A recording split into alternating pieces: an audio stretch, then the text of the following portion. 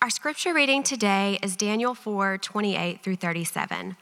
All this came upon King Nebuchadnezzar. At the end of 12 months, he was walking on the roof of the royal palace of Babylon. And the king answered and said, "Is not this great Babylon, which I have built by my mighty power as a royal residence and for the glory of my majesty?" While the words were still in the king's mouth, there fell a voice from heaven. "O King Nebuchadnezzar, to you it is spoken, the kingdom has departed from you, and you shall be driven from among men, and your dwelling shall be with the beasts of the field, and you shall be made to eat grass like an ox, and 7 periods of time shall pass over you until you know that the Most High rules the kingdom of men and gives it to whom he will." Immediately the word was fulfilled against Nebuchadnezzar. He was driven from among men and ate grass like an ox, and his body was wet with the dew of heaven till his hair grew as long as eagle's feathers, and his nails were like bird's claws. At the end of the days, I, Nebuchadnezzar, lifted my eyes to heaven, and my reason returned to me, and I blessed the Most High and praised and honored him who lives forever. For his dominion is an everlasting dominion, and his kingdom endures from generation to generation. All the inhabitants of the earth are accounted as nothing, and he does according to his will among the host of heaven and among the inhabitants of the earth, and none can stay at his hand or say to him, "What have you done?" At the time my reason returned to me, and for the glory of my kingdom, my majesty and splendor returned to me. My counselors and my lords sought me, and I was established in my kingdom, and still more greatness was added to me. Now I, Nebuchadnezzar, praise and extol and honor the King of heaven, for all his works are right and his ways are just, and those who walk in pride he is able to humble. This is the word of the Lord. Thank you again, Scarlett. Well, it is my privilege to be able to teach you this morning, and I often get to. Every now and then we have I travel back and forth, or we have a guest, but I'm typically here preaching. Again, if you're new here this morning, and I'm glad to be able to open the Word to you because we're looking at kind of a new series this morning. And I remember when I was traveling some time back in Paris, and as I was there, enjoying Paris for what it is, all the beauty and architecture and history and such. I remember traveling to see Napoleon's tomb. Some of you may have been there and done this. And if you go, you walk towards it, and it's just this glorious building. And you're taking steps up, and you can see the detail from the columns to the ceiling to everything about it. It's just magnificent. And as you walk in, you just can't kind of do one of these, and you look up, and just as much of those buildings have been, the ceiling is covered with glorious painting, things on the walls. You feel the splendor of this place. But you kind of look down, and there's a hole in the middle of the floor where you kind of walk up and you see. And you kind of think, okay, well, maybe this is just kind of one of those, where maybe they have, you just kind of look up and down, and you kind of walk up to this hole, and you look down, and there is a casket down at the bottom, kind of elevated a little bit up. And you start reading and learning about the history of this tomb, and what it is actually Napoleon. That's his tomb. And the reason that he had it structured that way in architecture was that even in death, listen to this, talk about Napoleon complex, even in death, he wanted people to bow their head to him, even in death. So that when you come in, almost as a parlor trick, it's like you come in and you kind of bow your head and there's Napoleon. And people down below on that lower floor are actually looking up to him. It was a very fascinating thing. As we begin this series, it's a series you can even see on the cover of your bulletin that's talking about anchor doctrines of the faith. We're celebrating this year as a celebration. You may not know if you're unfamiliar with it, but the word Reformed theology of the Reformation. 500 years ago, Martin Luther nailed 95 Theses to the Wittenberg door. He was an Augustinian monk, and from that came a Reformation to come back to the major tenets of the faith. Many of those you may have heard. They're called the solas. And all it means in Latin is only. We got to go back to Scripture. Christ alone, faith alone. And one of the hallmark solas or onlys was soli Deo gloria. To God be alone the glory. To him be alone the glory, majesty, honor, and splendor. And it would be easy for us to talk about that. And it's something that we use, maybe language, that we talk about God's majesty, his glory. We even read it in kind of the call to worship this morning. But what does that really mean? You know, we read this passage, and this is a very good passage for us to ask that question. Because Daniel is in the midst of an environment, and Daniel, who the book is titled about, is the main character who previous to this passage had just warned the king, Nebuchadnezzar, of these dreams. He just warned him, and he brought Daniel in, and they said, can you interpret these dreams? And he warned King Nebuchadnezzar that there will be humiliation for you, that all the majesty, all the splendor, all the pomp and circumstance that you have is going to come crashing down. And yet you can see from this that he continued where he was. That Nebuchadnezzar believed his own stuff. He even, in every way wanted people to bow their head to him. He wanted to be recognized.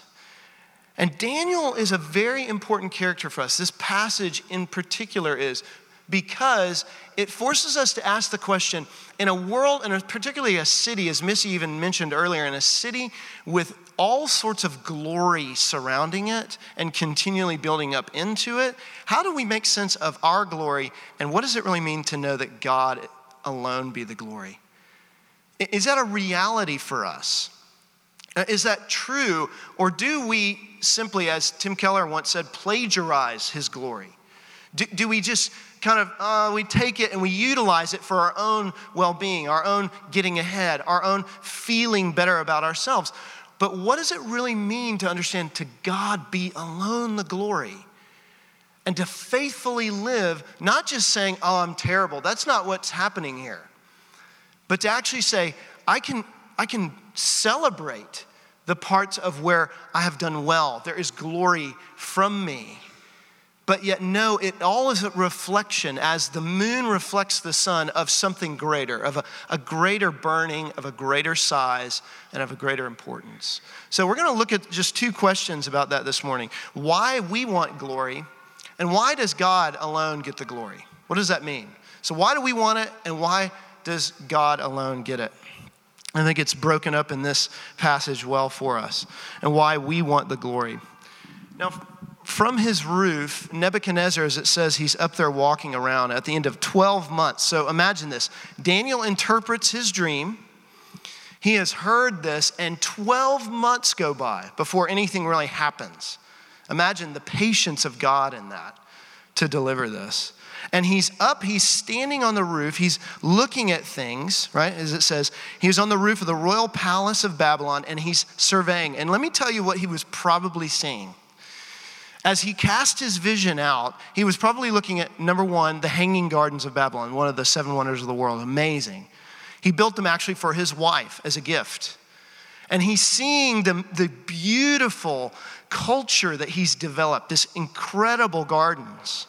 He's also seeing multiple temples that he's built for multiple religions, just things out in Babylon that he's thinking, yes, I've actually care for where other people are.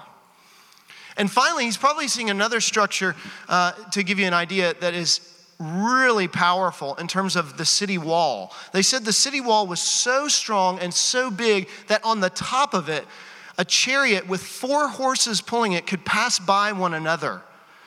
On the top of it, it was so wide and so strong that his security, the beauty, the culture, the power, he is soaking in it of what he has done and what he has produced. And it's easy to do that. It's easy to see what we've built up and actually exchange it and say, and it's magnificent. It's not to demean it. In fact, it's interesting that this passage ends in a different way than we might expect. Everything's restored. It's not because it is bad so much, but what is happening is the exchange of that glory, that we're meant to want it. We're meant to pursue it and to have it. But our concept of glory is often a need of recognition, need to be seen. need to know that we're wonderful and powerful and someone. In fact, the word for glory in Hebrew means heavy. It actually means of weight, of substance. And we know oftentimes when we feel it, we feel like we're around something that gives us glory, or we hold something that gives us glory. We feel like maybe we have some substance to us. Maybe looking out on that roof of his and maybe looking at our world, we find ourselves in a place where, I mean something. I'm someone because of what is in front of us. And it really begs the question, what gives you glory? What is it that draws that out in you? What do you look at? What do you survey? What do you cast your vision to actually say, this gives me weight. This makes me someone. This actual instance of him walking on the roof is interesting because if you look in the Old Testament, you see other characters, probably the leading of which is David, who is on their roof, and similar things tend to appease them. They find themselves in a place where they're in a position of security, power, position, and they lose who they are in those things. I remember even just brushing up with this. You can find this happens to us very similarly. I remember Megan, my wife, and I were at Restoration Hardware one day, and we're sitting in there just talking to somebody helping us, just in the mall. No big, just kind of like. And all of a sudden, the person helping us says, "You need to know Johnny Depp was just in here." And we're like, "Oh, okay." And then immediately, and we're kind of looking around like, am I going to bump into Johnny Depp and ask him about sofas? Like, well, how's this going to work? She starts telling us that when people come in of great magnitude, we have a code word called pineapple. And we just start saying pineapple over the radio. And we're like, well, pineapple? Are you saying it now? So interesting how much, even in those kind of instances of people, places, or things, as we even prayed earlier, that create this sense of wanting to be drawn up into something greater, of glory, of making ourselves to have some substance. C.S. Lewis said it so well as he did, and he wrote this essay called The Weight of Glory for this reason. He said, these things, the beauty, the memory of our own past, are good images of what we really desire. But if they are mistaken for the thing itself, they turn into dumb idols, breaking the hearts of their worshipers. For they are not the thing itself. They are only the scent of a flower we have not found, the echo of a tune we have not heard, and news from a country we have never visited. It's this longing. We are meant to experience glory, but they are a scent. They are a shadow. They are not the full weight of what we're supposed to experience. They are, in some sense, what other people in the Old and New Testament call empty glory at times. And what that means is empty, this weightlessness. And that's what most of us feel in our insecurity. That's what we feel when we want to have substance. In our pursuit of this, we miss it. Here's what's interesting about what happens to Nebuchadnezzar, right? He stands and he says, is this not great Babylon which I have built, my mighty power as a royal residence for the glory of my majesty? And don't you know, in those times, they had images of themselves, promoting self. But what immediately happens, while the words were still in his mouth, a voice from heaven fell. O King Nebuchadnezzar, to you it is spoken, the kingdom has departed from you, and you shall be driven from among men, and your dwelling shall be with beasts of the field. And it begins to describe what happens to him. Why in the world that? We should pause for a second, because this is an interesting question. Why would God not just remove the kingdom from him, but create him to be an animal? To actually allow him to experience the falling down so far that he's driven to be an animal. And in fact, many look at this passage and consider it what's called lycanthropy, if I can say that, lycanthropy, which is essentially him becoming like a wolf, like an animal. His hair grew long.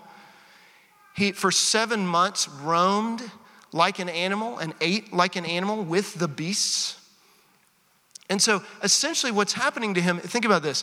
He is not just reduced to the image of God, which is what man is said to be in. He's reduced below the image of God.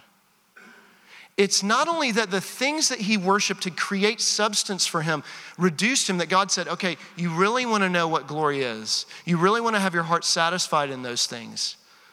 I'm going to reduce you lower than even the image that you were actually made for. In irony, even lower, the image that you set up for yourself all over this country, you will be lower. What he's doing is saying, this is what happens to us when we try and create and make those things of glory have more weight than they should. They actually break the hearts of the worshipers. And we reduce ourselves to try and make them, think about this, make them work for us. We force them. We put so much effort into saying, no, you will not break my heart. You will give me something. You will make me someone. And we put into those things, whatever it may be. It could be a person. It could be a place. It could be a thing. We work hard to create those things. We exchange the creator for the creation in order to give us an image that we already have. Do you hear the irony? And yet what reflects us, how we know our image ultimately isn't in the creation. All of it is pointing up. God allows him to be in the lower parts of creation. And then finally, it's not till he looks up that he gains his reason. Isn't that odd? It's not until he casts his eyes upward, even physically, until he realizes who he is and who he is supposed to be, that there's an empty glory in it. It cannot hold weight because empty glory drives us and derives its only delight in us when we can try and make that thing significant. What is it in you that you do that for? Could it be you are working so hard to receive affirmation from someone, a boss, a spouse, a friend, those around you? Maybe you find yourself seeing other people receiving what you wish you had. Isn't it easy for us to be in positions like that? Especially here in a city that is very centered on music. Isn't it hard? It is so difficult not to look at what other people are being exalted in and wishing that we had the same. But is it breaking our heart in the process? Are we longing to see things and have things that are destroying us? Can we be honest to know that? In our businesses, in our friendships, what are we doing to those around us? And so it drives us to the question of, okay, if that's the fact, and it's then when he looks up to God, and then there's this whole, even Nebuchadnezzar himself says, at the end of days, I, Nebuchadnezzar, lifted my eyes to heaven, and reason returned to me, and I blessed the Most High. Why does God have glory over others? Okay, if we just are looking at why things can't hold glory, we're now looking at why does God? Okay, let's be convinced of this. Where does Nebuchadnezzar go with it? As one commentator said about God's glory, the reality of his active presence is linked with the quality of his actions themselves. There is a quality that is very different in who God is.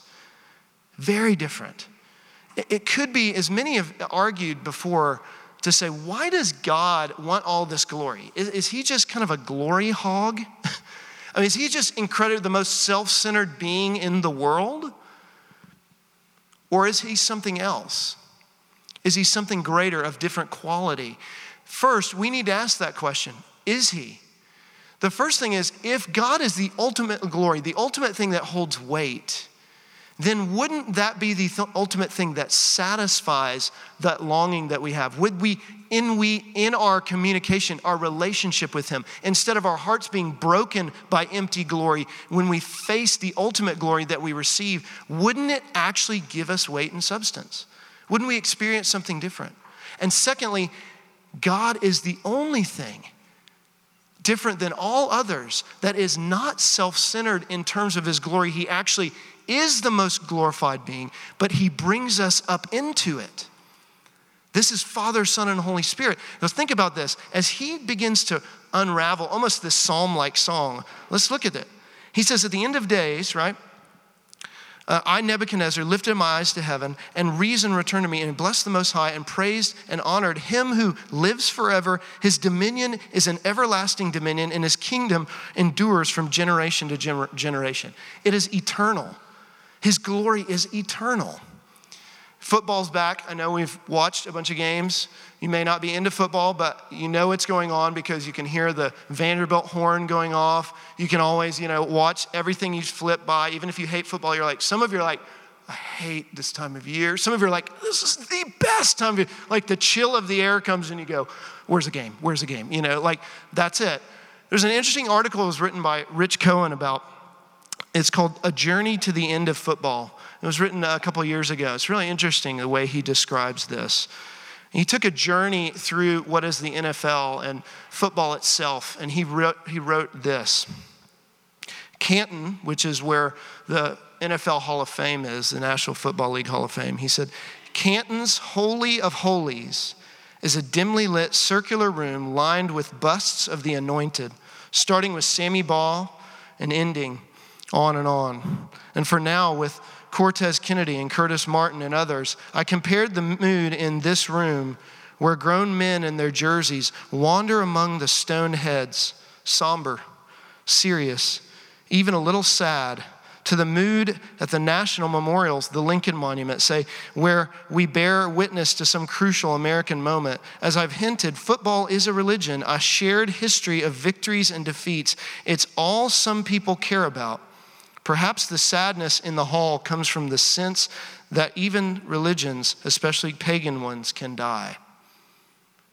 What a fascinating description of one of the most worshiped places of glory, I think, is interesting. I even had the opportunity recently to go speak again. Casey Kramer, who's on our staff, allowed me to go speak to the Titans for one of their chaplain services. And it was interesting for me to actually stop in what I was talking about and ask them, and they had not used to this. I said, you guys are probably not used to this. What do y'all think about what I'm saying? And I was talking about significance from Psalm 8. And to hear their questions back, saying, okay, this is all good, but we are in a position of such great glory and yet also wanting to be faithful. What does that look like? What does that mean? Because not all that we see on the press is what is happening with some of these people in those positions. They're really struggling with, I want to have glory, I want to reflect his glory, and yet I don't know how to do that in this position. Aren't we in that? Don't we ask that question? We may not be playing for a professional team. We are all in that space. We all want ourselves to look good. We all want that. But there's only one that to be admired and feared, for his kingdom is eternal. Look, he never has to reboot it. He never has to renew it. There's not an ounce of his kingdom, of his power, of his glory that has to be reshuffled or cared for again. He doesn't have to guard it. It doesn't fade. There's no dim lit area for it. It is always what it is. And even at his highest points of being a ruler, Nebuchadnezzar, seeing all those things, even those three magnificent things that he has done, we've all hit a peak and felt the peak of our glory. And maybe we're seeking it again. But God never, ever, ever experiences that. God's glory never hits a peak and goes down. It is always what it is. It is always at its highest form. Even when we don't acknowledge it, it never changes.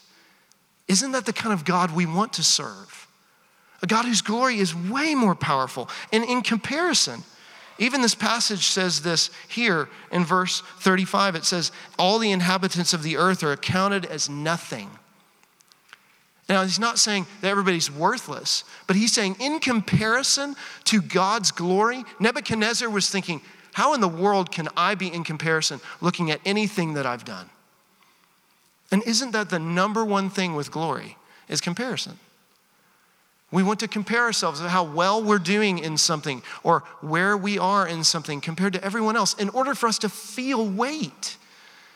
This is why gossip is such a horrible thing, because what we do in gossip, talking about everyone else, is to try and tear them down so we can maintain a position of glory and honor that is actually empty glory and vain conceit. It doesn't hold real weight. It's not as powerful. And we have to be careful of the ways that we do this. We have to be careful of those. It's wise. Look at this. He does according to his will amongst the host of heaven and among the inhabitants of the earth, and none can stay his hand. Do you know what he's saying? He's saying that God's glory is not just powerful, but wise glory. It's so wise. It's connected. His glory is connected to all parts of his character in perfect unity. There's no part where he forces his glory and it's disconnected from who he is as wise, unfolding his plan, unfolding his will and what is going to be done around him. His glory is in and through everything. And it never leaves. His mercy is a part of that as well. And I think that's what's beautiful about this. Notice what happens to Nebuchadnezzar. He isn't just struck down and said, you're going to live the rest of your life like an animal. God actually, in his mercy, his wisdom, restores Nebuchadnezzar. Now, I don't know there are countless theologians on either side of this that say, okay, Nebuchadnezzar became a man of faith. And some say, no, he didn't. I have no idea. I've looked at both. There's nothing in here that really tells me that he did for sure or didn't. But what I do trust in is the fact that God raised him back up in his own glory for his own work in the city of Babylon, one of considered the worst cities in quotes, even in the rest of the Bible, yet he raises him back up. What incredible mercy and wisdom for God to do that, to put him in that position. And then who is underneath him the whole time? Who's the name on the book? Daniel.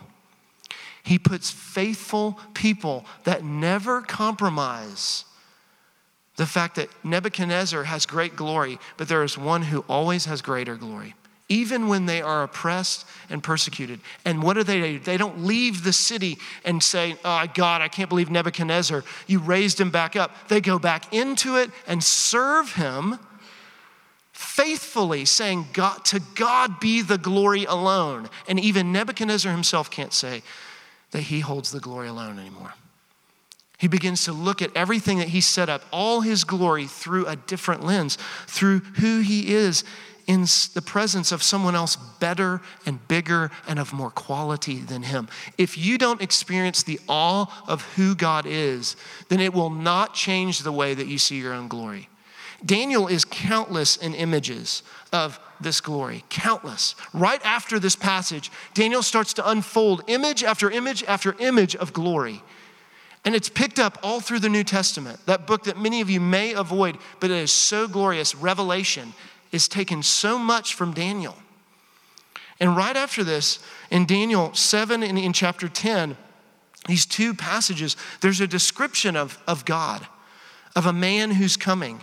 It says his body is like beryl, which beryl is a gem, a stone that emanates this just beauty. I even looked it up. I was like, what? Tell me about beryl. I'm like, what is this glorious stone that can take on all sorts of colors, but it has this magnificent kind of transparent look to it. It's rich and it reflects all sorts of light and color. It says in chapter 10, his face like the appearance of lightning. Look, these are images. His eyes like flaming torches. His arms like legs and burnished bronze. Arms and legs were like burnished bronze. Things that gleam. They're actually images to stir fear. Here's the point. These are a group of people who are asking the question, who's going to rescue us from Persia? Who's going to deal with our enemies? Who's going to be bigger and stronger and better than those around us? Shouldn't we ask that question? Shouldn't we ask the question, is this God really big enough to handle the things in my life? Or do we consider him someone who just comes and goes and does certain things and we try and connect to him? Or is he really a God that enters into the places where you and I go, I don't know if he can really do anything about this. I really don't know if he's strong enough, he's powerful enough to deal with the grief that I have or the anxiety that I experience. Can he really get in there? Is he really? This is what they needed. And do you know what it's reflecting? It's reflecting what happened in Matthew chapter 17. When after Jesus had just talked about who he was, it says that after 6 days, Jesus took with him Peter and James and John, his brother, and led them up on a high mountain by themselves. And he was transfigured before them. His face shone like the sun. His clothes became white as light. And behold, there appeared to them Moses and Elijah talking. Jesus himself is being described here. The glory as of God put in flesh, and yet so bright, so amazing, that no welder's goggles could work this. No amount of eclipse goggles could keep you from seeing that and be terrified. It says all of them in the Old and New Testament fell down at him as dead. The awe of Jesus, the glory and power and might of who he is, should shake us to the core, because we should be knowing that we're in the presence of greatness. And Jesus had to come in flesh to deal with that. He had to come in that form to show us that. And yet, what does he do? Very different from Nebuchadnezzar. He humbles himself. He humbles himself willingly so that he would be exalted. He goes down to the cross and takes it up willingly so that his glory could be manifest. Look, this table we're coming to now is that table. This is why his disciples thought, you're crazy. They thought he was a lunatic of sorts and constantly even said, why do you keep talking about the cross? Why do you keep talking about death? There's no glory in death. What are you doing? Are you just going to be a martyr? They didn't want to be a part of a campaign that was going to fail because of his death. And isn't that what we think? You know, this table is not a table of failure. This is a table of glory. This is a table of honor and awe. We don't come to a table like this, and many of us often do, trying to imagine that what's it like for Jesus to just die. We actually need to come to this table in awe, in reverence, and in some way quaking. Because this God, the one who shone so bright, that when you experience death, if many of you have experienced that in the face in some sense, he is even more terrifying than that. And yet he calls you to eat with him, to say, come into this. This is my glory, and this is your glory because you eat with me. That's what it really means. If you're here this morning and this table makes no sense to you, maybe you think this is great, I like hearing about this, but I don't know if I can believe or trust or put my real trust in this one who is glorified. I would encourage you to stay in your seat or even come forward and receive prayer, but don't take of this table in a way of just because everybody else is. Take of this table knowing that you need someone bigger, that you must submit everything that's going on in your world to someone who actually gave their body and blood, and yet is now not even death could hold him. That is the one we need to be near. That is the glory we need to be given. So with that, let's stand together. Let's read our liturgy together this morning.